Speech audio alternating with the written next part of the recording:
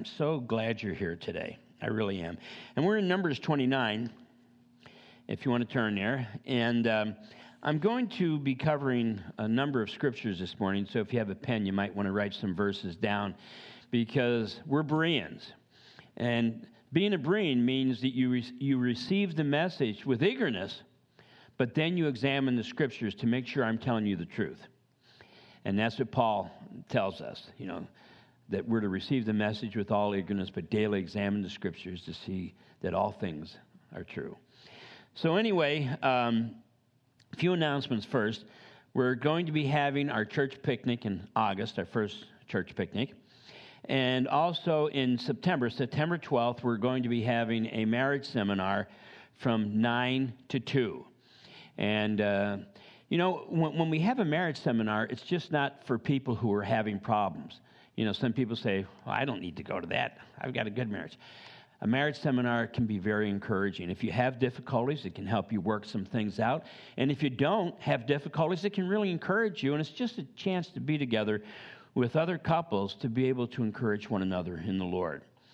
And also in September, I don't actually have the poster out there yet, but New Hope Family Services is going to be having their fall banquet. And they're having, what's the football player's name, Frank? Ben Watson. He was MVP with the New England Patriots. And so he's going to be the main speaker. And so if you are interested, we'll be having a poster out there that you might be able to get tickets. I actually got tickets for Vi and I and Frank and Nikki already. Can't wait. Let's pray. Father, we come before you in Jesus, Yeshua's name, and how thankful we are just for the beauty of holiness. How thankful we are for the act of redemption that you performed in our behalf, and that through you we have the assurance of eternal life. And I pray, Father, that you would help us break open your word this morning, that it would not only speak to our heart, but it would minister to the deepest parts of our soul.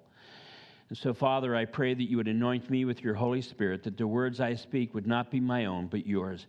I pray I truly would be hidden behind the cross. Now come and use me to minister to these your precious people, I pray in Jesus' name, amen. I love it when we're singing that song, Hallelujah. In Hebrew, it's actually Hallelujah. And it means, I praise you greatly, Yahweh, the Lord. It's the highest term of praise in the Hebrew language, is hallelujah. It's the highest term of praise. So when we sing that, hallelujah, what a Savior, it just blesses me.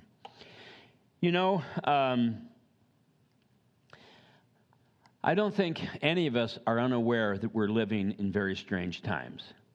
Is there anyone here who's not aware of that? I'll help you explain. We're living in very strange times. But the reality is that we have to realize as believers, we don't have to be all concerned about storing food or storing water or finding some place to hide and buy more ammunition to shoot people who are trying to get our food in Jesus' name, And we don't have to do any of those things. They're silly. You know why? Because we have this. This is amazing. And what we're going to look at this morning is going to help us have peace through the times in which we're living, because we are on the precipice of probably the most exciting times the Christian world, the world has ever seen. And we've been going over the feast days, and there were 7 feasts that were actually given to the Jews that were required to be celebrated. And there were 3 spring feasts, and there were 4 fall feasts.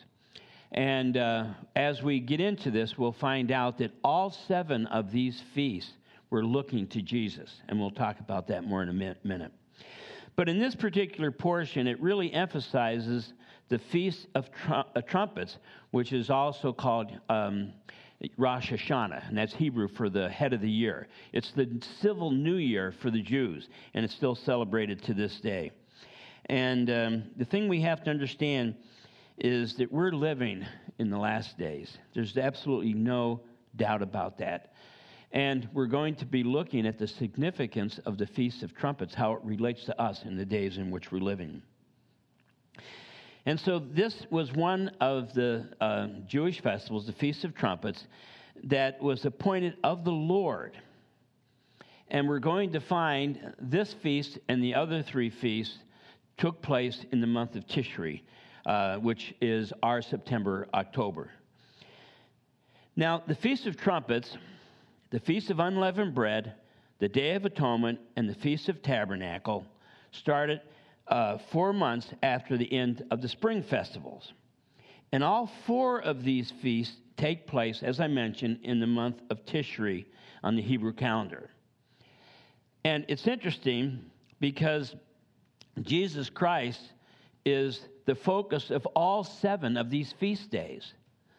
The three, I was a math major. The three feast days that Jesus has already fulfilled, and then there are 4 feast days that are yet to be fulfilled. So 3 of the feast days look back on what Jesus has accomplished, and the 4 feast days that we're going to be looking at this morning look ahead to what Jesus is going to do. And he already accomplished the first 3, and the next 4, you can be sure, will be accomplished. Now, the very idea of the trumpet sounding, as far as the Feast of Trumpets was concerned, it was to sound an alarm. Now, the alarm that was sounded was not, oh, the enemy's coming. The alarm was sounded to repent, for the day of the Lord is near. That was the meaning of the Feast of Trumpets. It was a day and a time of repentance. Now, understand, and this is important, the Feast of Trumpets is not to be confused with the 7 trumpet judgments. That's totally different. That takes place at the end of the age. It takes place just before the Lord's return. This Feast of Trumpets is looking to his coming to take his church out of the world. Now, the Feast of Trumpets, along with the other 6 festivals of the Lord, as I mentioned, they foreshadowed certain aspects of the ministry of Jesus Christ. And the prophets also linked these feasts with the coming of their Messiah.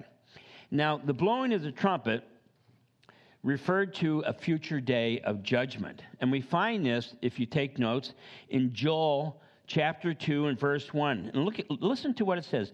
Blow the trumpet in Zion and sound an alarm in my holy mountain. Let all the inhabitants of the land tremble, for the day of the Lord is coming, for it is at hand. And brothers and sisters, the day of the Lord is coming. It is at hand. And then in Zephaniah, I'm going to read chapter 1, verse 14, and then 16 through 18. The great day of the Lord is near. It is near and hastens quickly. Verse 17, I will bring distress upon men, which is what we're experiencing now, and they shall walk like blind men, because they have sinned against the Lord. Their blood shall be poured out like dust, and their flesh like refuse. Neither their silver nor their gold shall be able to deliver them in the day of the Lord's wrath. So Zephaniah is telling us that there's going to be a time that the trumpet is blown, and it's going to be just prior to God's wrath being poured out. And when God's wrath is poured out, your fame, your fortune will be of no use to you. And we have to understand that. The whole 7 years of tribulation that we speak of in the book of Revelation are God's wrath, God's judgment being poured out on the world. There's not going to be 3.5 years, as some teachings, say, where everything's going to be kind of okay, and then the last 3.5 years, everything goes crazy. From the very moment the church is raptured, God's wrath is poured out on the world. Mountains are laid low. Cities, are flattened. So there's no time after the rapture of the church that things are going to be peaceful on earth. It's this wrath that's being talked about in Zephaniah. And that's the reason we as believers need to be ready. And not only do we need to be ready, but we need to be making the most of every opportunity to share our faith with the lost. See, here's the thing. You children are not in darkness that this day should overtake you like a thief in the night. We're not in darkness. We should have vision to see what's coming. And because we have that vision to see what's coming, we need to warn those who are blind to it. See, a blind person can't see. We say, well, why don't the people of the world see what's happening? Because they're blind. They don't see. It's only in Jesus Christ you have sight. How many times did Jesus give sight to the blind man? And the reason he did it was an example of the sight he gives to all people who call upon his name. There are blind people physically that have great sight spiritually in this life today. So the sight that's being talked about is the sight of understanding the times in which we're living. So let's look at Numbers 29, and I'm going to read verses 1 through 11. And in the 7th month, on the first day of the month, you shall have a holy convocation. That's a day set apart of celebrating the Lord. And you shall do no customary work, for it is the day of blowing the trumpets. This is the Feast of Trumpets. And you shall offer a burnt offering as a sweet aroma to the Lord, 1 young bull, 1 ram, and 7 lambs in their first year, without blemish. Their grain offering shall be fine flour mixed with oil, 3/10 of an ephah for the bull, 2/10 for the ram, and 1/10 for each of the 7 lambs. Also 1 kid of the goats as a sin offering to make atonement for you. Verse 6, besides the burnt offering with its grain offering for the new moon, the regular burnt offering and its grain offering and the drink offering according to their ordinances, as a sweet aroma, an offering made by fire to the Lord. On the 10th day of the 7th month, you shall have a holy convocation, and you shall afflict your souls. You shall not do any work. You shall present a burnt offering to the Lord as a sweet aroma, 1 young bull, 1 ram, and 7 lambs in their first year. Be sure they are without blemish. And that is important. We'll talk about that in a moment. Their grain offering shall be of fine flour mixed with oil, 3/10 of an ephah for the bull, 2/10 for the 1 ram, and 1/10 for each of the 7 lambs.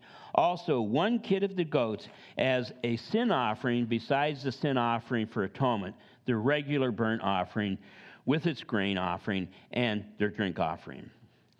So the Feast of Trumpets then, it marks the beginning of the last 4 Jewish feasts of the year. And it is a day that was commanded of God. And this was the beginning, of course, as I mentioned, Rosh Hashanah, which means head of the year in Hebrew, was the beginning of the civil year for the Jewish people. And it ushered in a time of great festivity, the Jewish New Year. Now, the thing that's interesting, Rosh Hashanah, the Jewish New Year, was a time of great festivity because they were looking to the Lord. They were looking to his coming. And it's amazing that if you study your history, you'll find that the pagan world took the New Year and turned it into something quite different, kind of like what we have today. I don't think there are too many people that celebrate the New Year today, and it's kind of like, oh, praise God, this is great. You know, it's usually the way the pagans celebrate it. So anyway, that's just an interesting point. And so there's going to be a blowing of trumpets starting a new era, because here's what we have to realize, that according to the Jews, the blowing of the trumpets was to start a new time for the Jews, for the Jewish people, where they would be able to repent and come into a new relationship with the Lord. And for you and I, the blowing of the trumpet, this last trumpet that we'll be talking about in a moment, is a time of celebration for us, that we're going to come into a new era in the sense we're going to be with the Lord. And we'll look at the scriptures that point this out in a moment. Now, in 1 Corinthians, if you want to turn there, I'll wait for you to turn there. 1 Corinthians chapter 15, keep your finger in Numbers, but turn to 1 Corinthians chapter 15 and go to verse 50.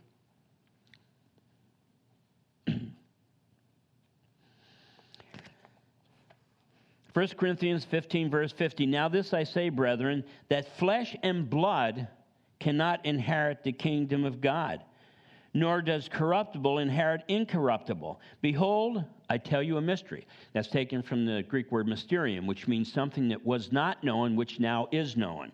I tell you a mystery. We shall not all sleep, but we shall all be changed in a moment, in the twinkling of an eye, at the last trumpet. Now notice, and I share this every time I go over it, it doesn't say the rapture of the church takes place in the twinkling of an eye. It says we're changed in the twinkling of an eye. We receive our glorified bodies in the twinkling of an eye. When we rise up, everyone will see it. Jesus said in the same manner, the angels said to the disciples, in the same manner you saw him rise, he shall return. and we will be visibly seen as we rise up to meet the Lord in the air. For the trumpet will sound, and the dead will be raised incorruptible, and we shall be changed. So the dead in Christ rise first. For this corruptible, our flesh, must put on incorruption, and this mortal must put on immortality. So when this corruptible has put on incorruption, and this mortal has put on immortality, then shall be brought to pass the saying that is written. Listen to this. Death is swallowed up in victory. O death, where is your sting? O Hades, where is your victory? The sting of death is sin, and the strength of sin is the law. But thanks be to God, who gives us victory. How? Through our Lord Jesus Christ. Therefore, my beloved brethren, be steadfast, immovable, always abounding in the work of the Lord, knowing that your labor is not in vain in the Lord. So in other words, everything we're doing for the Lord is not in vain. It is preparing us for that day when Jesus is going to come back for his church and take us to meet him in the air. If you die before that day, you rise first. And then we who are left, we're going to be caught up together. We're going to receive glorified bodies. This mortal will put on immortality. This corruptible will put on incorruption. Can you imagine being in a place and having a spiritual body where you don't even know how to sin? Because we as believers, we love Jesus with all of our heart, mind, soul, and strength, but we fall to sin. I mean, every day we have to go before the Lord in confession and repentance. You know, Lord, forgive me, a sinner. And the Lord does. And he takes our sin from us as far as the east is from the west and remembers them no more. But the reality is there's going to be a great and glorious day coming when we will receive glorified bodies, spiritual bodies that won't even know how to sin. All we'll be able to do is just glorify and worship the Lord. What a day that'll be. Now turn to 1 Thessalonians chapter 4. 1 Thessalonians chapter 4.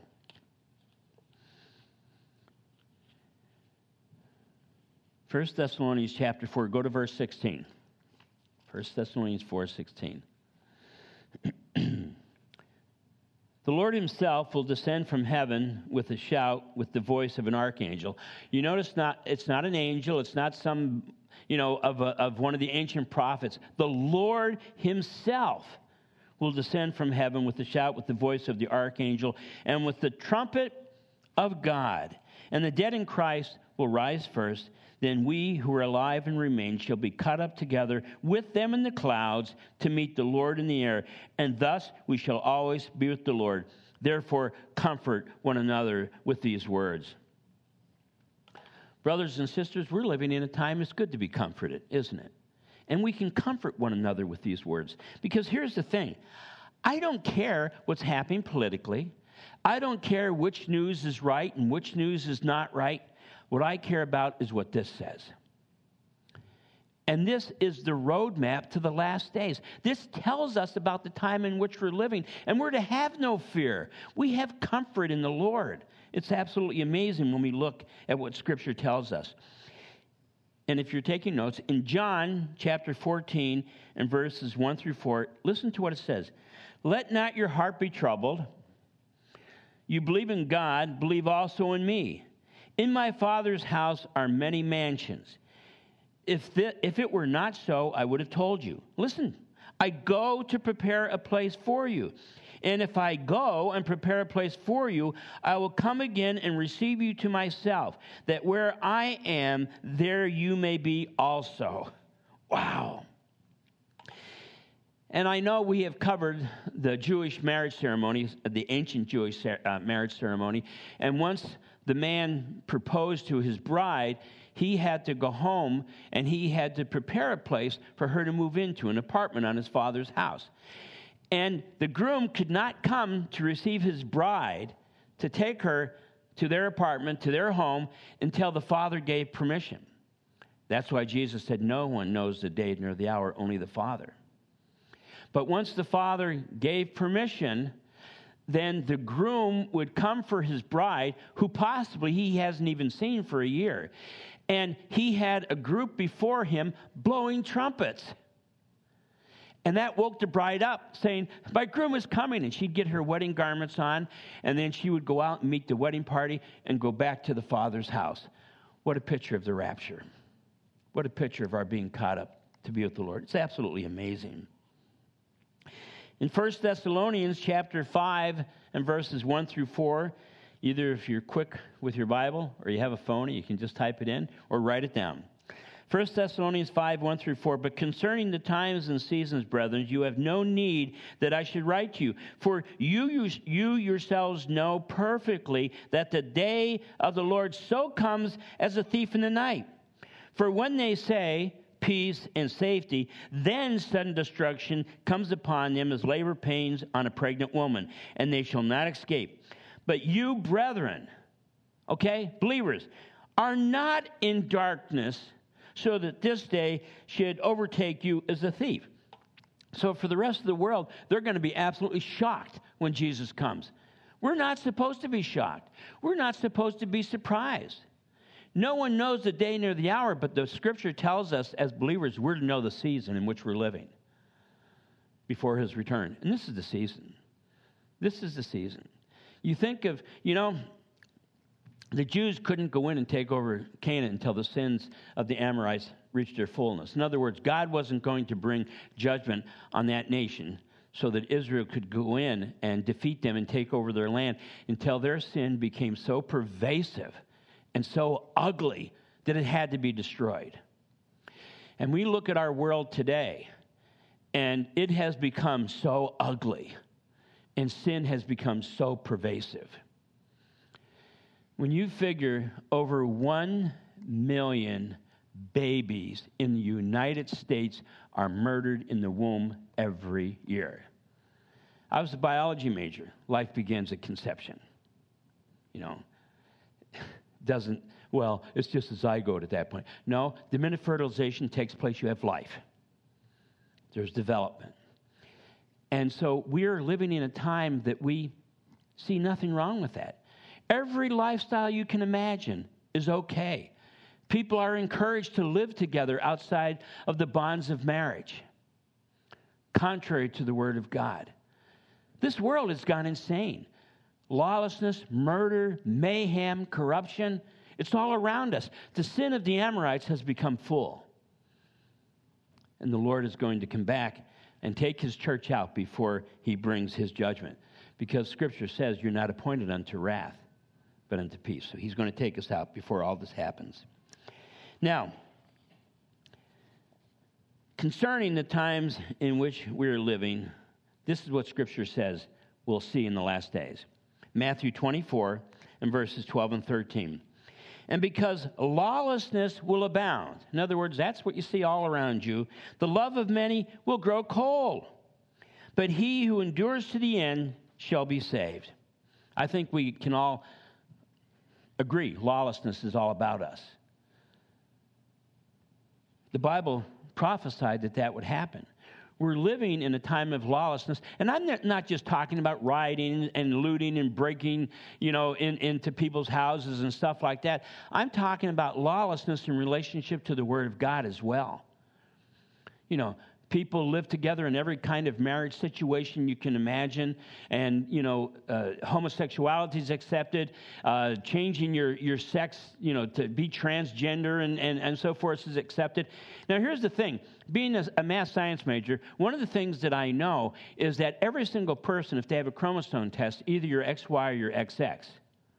It doesn't flow back and forth. You're either one or the other, and the Bible has something very specific to say about it. And we have to realize that this world has gotten to a place where, remember what it tells us in Scripture in the last days, good will be taken for evil, and evil will be taken for good. So if you say, well, I think homosexuality is wonderful. I think it's okay if someone transgenders. I think it's okay if someone has... I think that's wonderful. And you're accepted. Oh, you're wonderful. But if you come out and you say, you know what? I don't hate anyone. I want people to know the truth. But it's wrong. It's wrong to have an abortion. It's wrong to think you can transgender between one sex and another. It's wrong to have a homosexual marriage. You're looked at as evil, right? Good shall be taken for evil, and evil shall be taken for good. That's a direct prophecy from the Bible, and we're in that time right now. Now, there are 7 trumpets during the Feast of Trumpets that are trumpets of judgment. There's actually 10 days of trumpets, but the 3rd to the 10th day, those 7 days are what they call the days of repentance. Now think about this.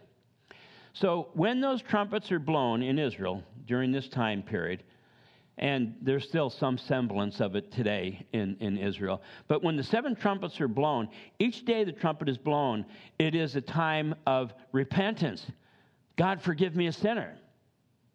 And each day for 7 days, the trumpet is blown as asking for a time of forgiveness. And according to the Jewish tradition, when the last trump is blown, the seventh trumpet of repentance, but the 10th trumpet of the Feast of Trumpets, if you follow what I'm saying. When that last trumpet is blown, the time to repent has ended.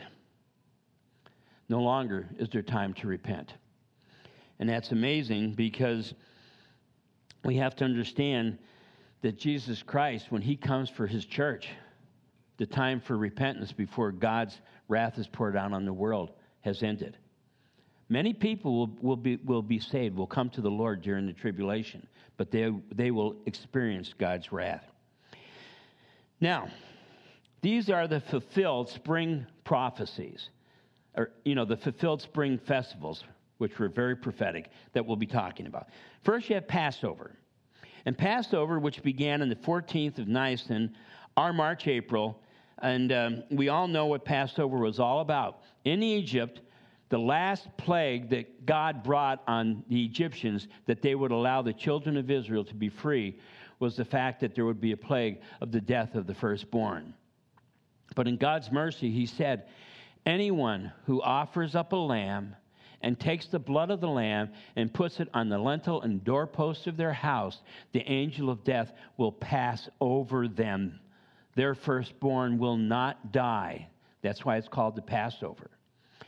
And for you and I, Jesus Christ, who was crucified on the Passover, his blood on the lintels and doorposts, euphemistically, of our heart, causes the angel of death to pass over us.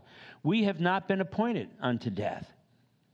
We might die physically, but we haven't died. We're body, soul, and spirit. The body might perish, but who we really are never perishes. And death, the second death, passes over us, and we go right to be with the Lord. What a beautiful fulfillment of prophecy on the 10th. Now, it's interesting, too, because the Passover was on the 14th day of Nisan.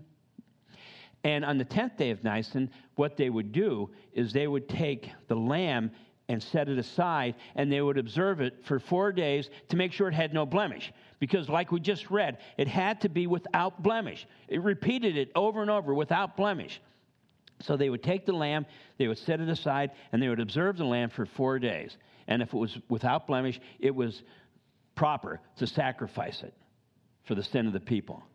How interesting that what we call the triumphant entry, the day Jesus entered in on a donkey, was the 10th of Nisan. And for 4 days, Jesus stayed in Jerusalem, in the temple, and he was observed by the people to be perfect. And then in the Passover, he was sacrificed. It's absolutely amazing to see fulfillment of prophecy. And I wish everyone knew how Jesus fulfilled these prophecies. It might open their eyes to the truth.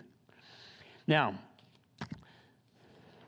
the next feast day we had was called the Feast of Unleavened Bread. And this feast begins on the 15th, the day after the Passover of Nisan, and lasts 7 days. The first day and the last day were holy convocations. And the reason they celebrated the Feast of Unleavened Bread is because leaven was always a representation of sin. And remember, when the children of Israel came out of Egypt, they had to bring unleavened bread. They didn't have time to put leaven in it. They brought unleavened bread. But all through Scripture, and we'll look at a couple verses in a moment, leaven was always analogized to sin. And so the Feast of Unleavened Bread is the feast of removing sin from our heart. Now, in 1 Corinthians 5:6, it tells us that through Jesus, all sin is removed. and we are unleavened because of Jesus. Isn't that amazing? That's what Jesus has done for us. Now, the Feast of First Fruits, and this feast began on the 16th of Nisan and speaks to us of Jesus being the first fruit from the dead. So you had the Passover so that we're forgiven. You had the Feast of Unleavened Bread that we might be purified from all sin. And now we have the Feast of Fruits. That means that it speaks of Jesus being the first fruit from the dead. And brothers and sisters, we are going to be part of that first fruit from the dead. In 1 Corinthians 15:20, it tells us this. See, his resurrection and you and I being with him one day were all prophesied. When Jesus rose from the dead, he was the first fruit from the dead. Well, what does that mean? It means there's going to be other fruit. You don't say something's the first fruit if that's it. And the other fruit from the dead is going to be you and I. In 1 John chapter 3, verse 14, if you write that down, we know that we have passed from death to life because we love the brethren. Wow. We've passed from death to life. In other words, before we received Jesus Christ, Scripture tells us we were dead in transgression and sin. In other words, we had no relationship with God. We had no hope of eternal life. But in Jesus, we've been made alive. And we have the Holy Spirit as a sign and seal and deposit of our redemption that we're going to be with the Lord. It's absolutely amazing to see how God works. But it's interesting here, too, that it tells us, if you love the brethren. If you read the rest of that verse, it tells us, if you don't love the brethren, you're not his. Well, of course we love the brethren, do we? Do we love certain brethren and not others? Are there certain people that we're willing to reach out to and others we're not willing to reach out to? Well, we're supposed to love all the brethren. And then next, of course, we have the Feast of Pentecost, the Greek, it's taken from the Greek word, which means 50. And that was on the 6th day of Shavuot. And the law was given on this day, setting apart Israel as a nation. This is so amazing. So on the day of Pentecost, the 50 days after, the law was given to the children of Israel that would set them apart as a nation, different from any other nation in the world because they had the commands of God. Now, how interesting that in Acts chapter 2 and verses 1 through 4, it tells us the Holy Spirit was given to the church on the day of Pentecost. It says, when the day of Pentecost had fully come, let me put my glasses on. They were all with one accord in one place. And suddenly came the sound from heaven as of a rushing mighty wind, and it filled the whole house where they were sitting. Then there appeared to them divided tongues as of fire, and one sat upon each of them. And they were all filled with the Holy Spirit and began to speak with other tongues as the Spirit gave them utterance. That's when the church was birthed. The first Pentecost, Israel was birthed. The next Pentecost, the church was birthed. How amazing is that? Now we move to the unfulfilled fall feast that might be closer than we think. First, you have the Feast of Trumpets, which we're talking about here, and that was the 1st of Tishri, or October 7th. And this was the last day for the Jews to repent of their sins before the Day of Atonement. When Jesus comes for his church, there will no longer be any time to repent before his wrath is poured out on the world. And that's the reason it's so important for you and I to recognize that we have to tell people before that last trump comes, they need to repent. Because, yeah, they can come to the Lord after the rapture of the church, but they're going to experience all the tribulations of this world. They're going to experience, the 7 years of tribulation, the wrath of God being poured out. They're going to be here. Now, many of the things that it tells us in Revelation that God is going to pour out on the world, the believers will be freed from. For instance, the scorpions that come out of the bottomless pit. It won't touch those that refused to worship Satan. And those that have the seal of God in their forehead, it will spare them.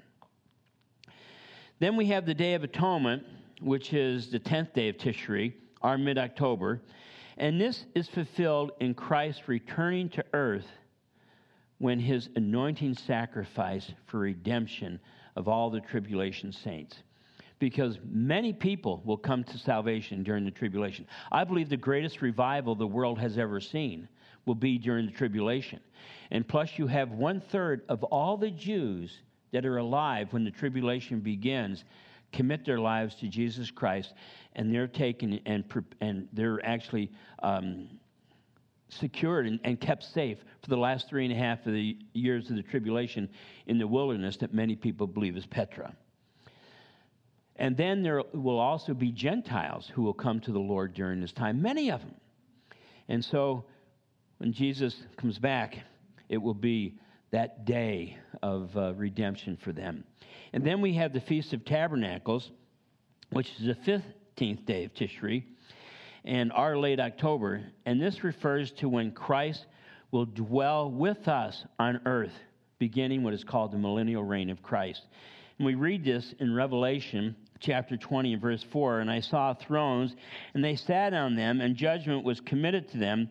Then that's we, believers, who have been taken up to heaven to Jesus in the rapture, and we return with him. We're going to reign with Christ, it tells us. But then it goes on to say, and then I saw the souls of those who had been beheaded for their witness of Jesus Christ and for the word of God. In other words, those during the tribulation who died because they would not turn their back on Jesus, who had not worshipped the beast or his image, and had not received his mark on their foreheads or their hands. And they lived and they reigned with Christ for 1,000 years. Wow. Now here's the amazing thing. Probably a lot of you don't know about the red heifer. And I would encourage you to go into your concordance, in fact, if you go to Numbers 19, just write Numbers 19 down. It talks about the red heifer. And some of you say, I never heard of the red heifer. What does a red heifer have to do with anything? It has a lot to do with everything. Because the reality is, even if the temple was sitting on Temple Mount right now, the Jews couldn't go up there and sacrifice the lamb. They couldn't go up and do any of the priestly activities that they were commanded to do. You know why? They're unclean. And according to what we read here in Numbers 19, what had to happen is you had to have a red heifer that was at least 2 years of age and was without blemish. In other words, had no blemish on it, and it had no more than 2 white hairs. That heifer then was taken, and it was sacrificed and burnt, and the ashes of that red heifer was taken and was put in water, and that water was used to purify and cleanse the priest and the people. So until they have ashes from a red heifer, they can't purify the people or the priests in order to do these priestly activities on Temple Mountain. Anyway, so in other words, the third temple would be of no value to them because they can't purify their priests. Well, it's interesting. According to the Temple Institute from Israel, you can go online and look it up, they have 2 red heifers that they're watching. And so far, both of them have met all the qualifications.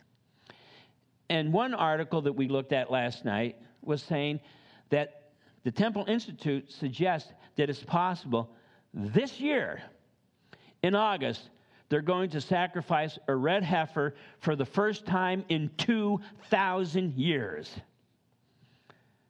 If that's not significant, then I don't understand what would be. Because that means that when that red heifer is sacrificed and the ashes are taken and put into water, now they can anoint the priests, they can anoint the people that they're clean for worshiping the Lord.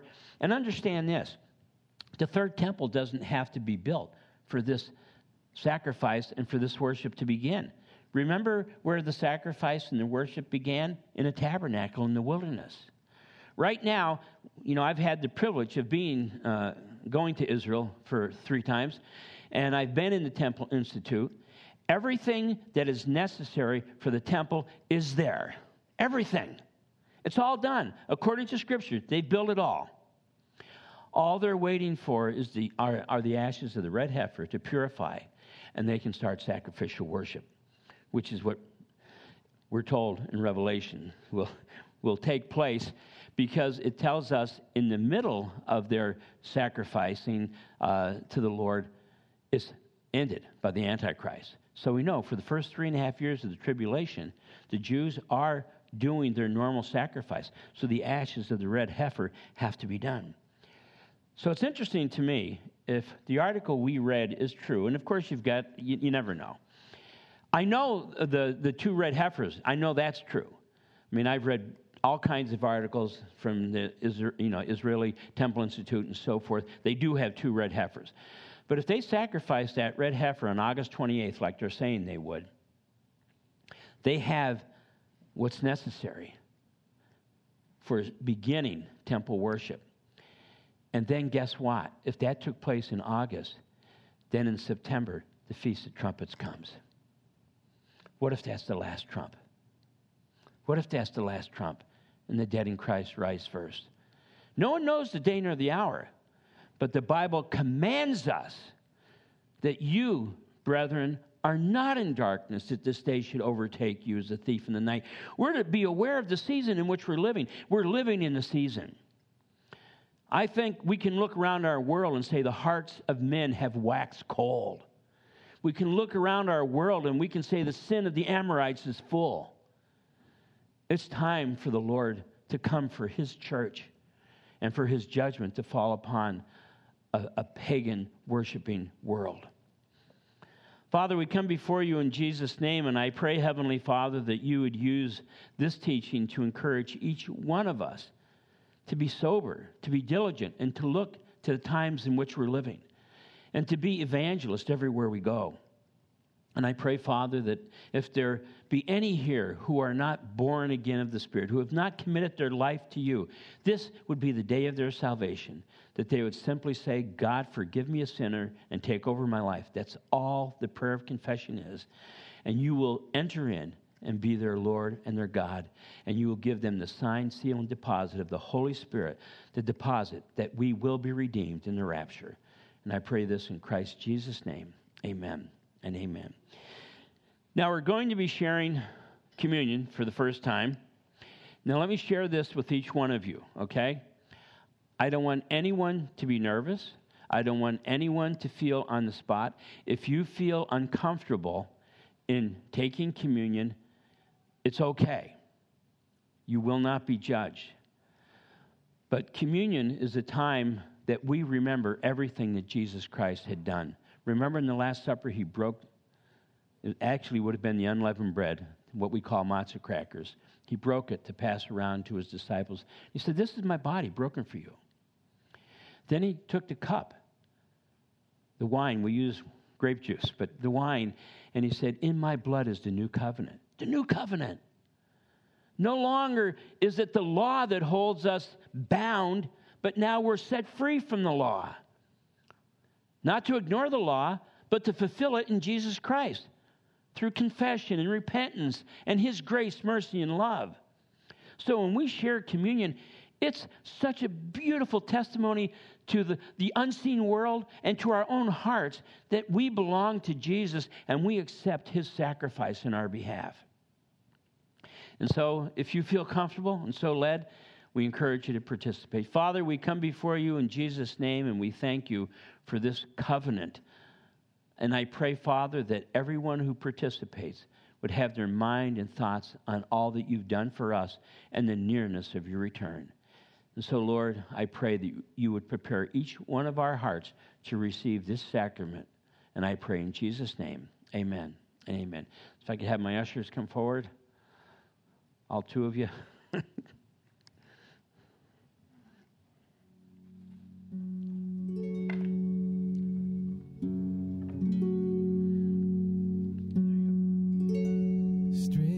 Smitten and afflicted, see him dying on the tree. 'Tis the Christ by man rejected, yes, my soul, 'tis he, 'tis he.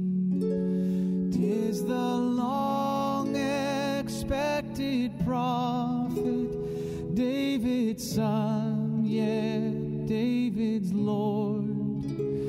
By his Son, God now has spoken. 'Tis the true and faithful word.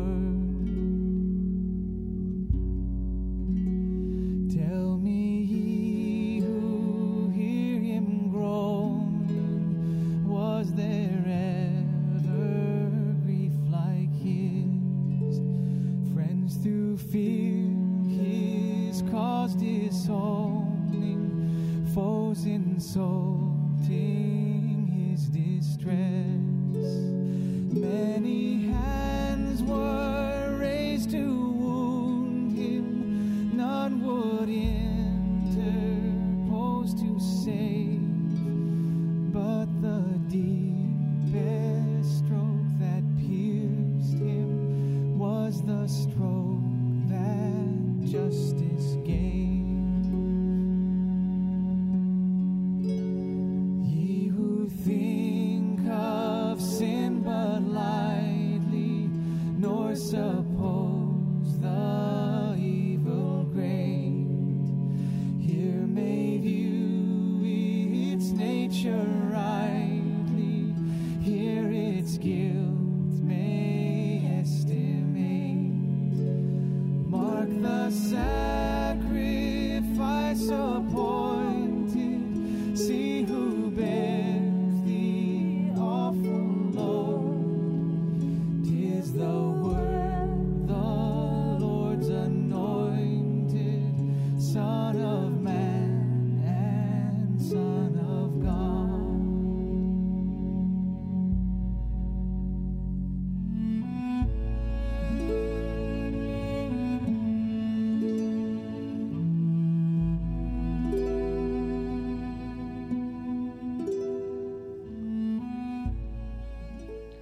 Jesus Christ gave his life willingly that we might live. His body was broken and his blood spilled that our sins and transgressions might be fully and completely forgiven, and that we would receive the sign, the seal, and deposit of his Holy Spirit, that when he comes back for his church, we would go with him. And Jesus said that he would participate with this sacrament with us in heaven. What a worship day that'll be. And so it tells us in Scripture we're to be doing this in remembrance of all that he's done for us. Therefore, take and eat and drink and be so thankful to your Lord.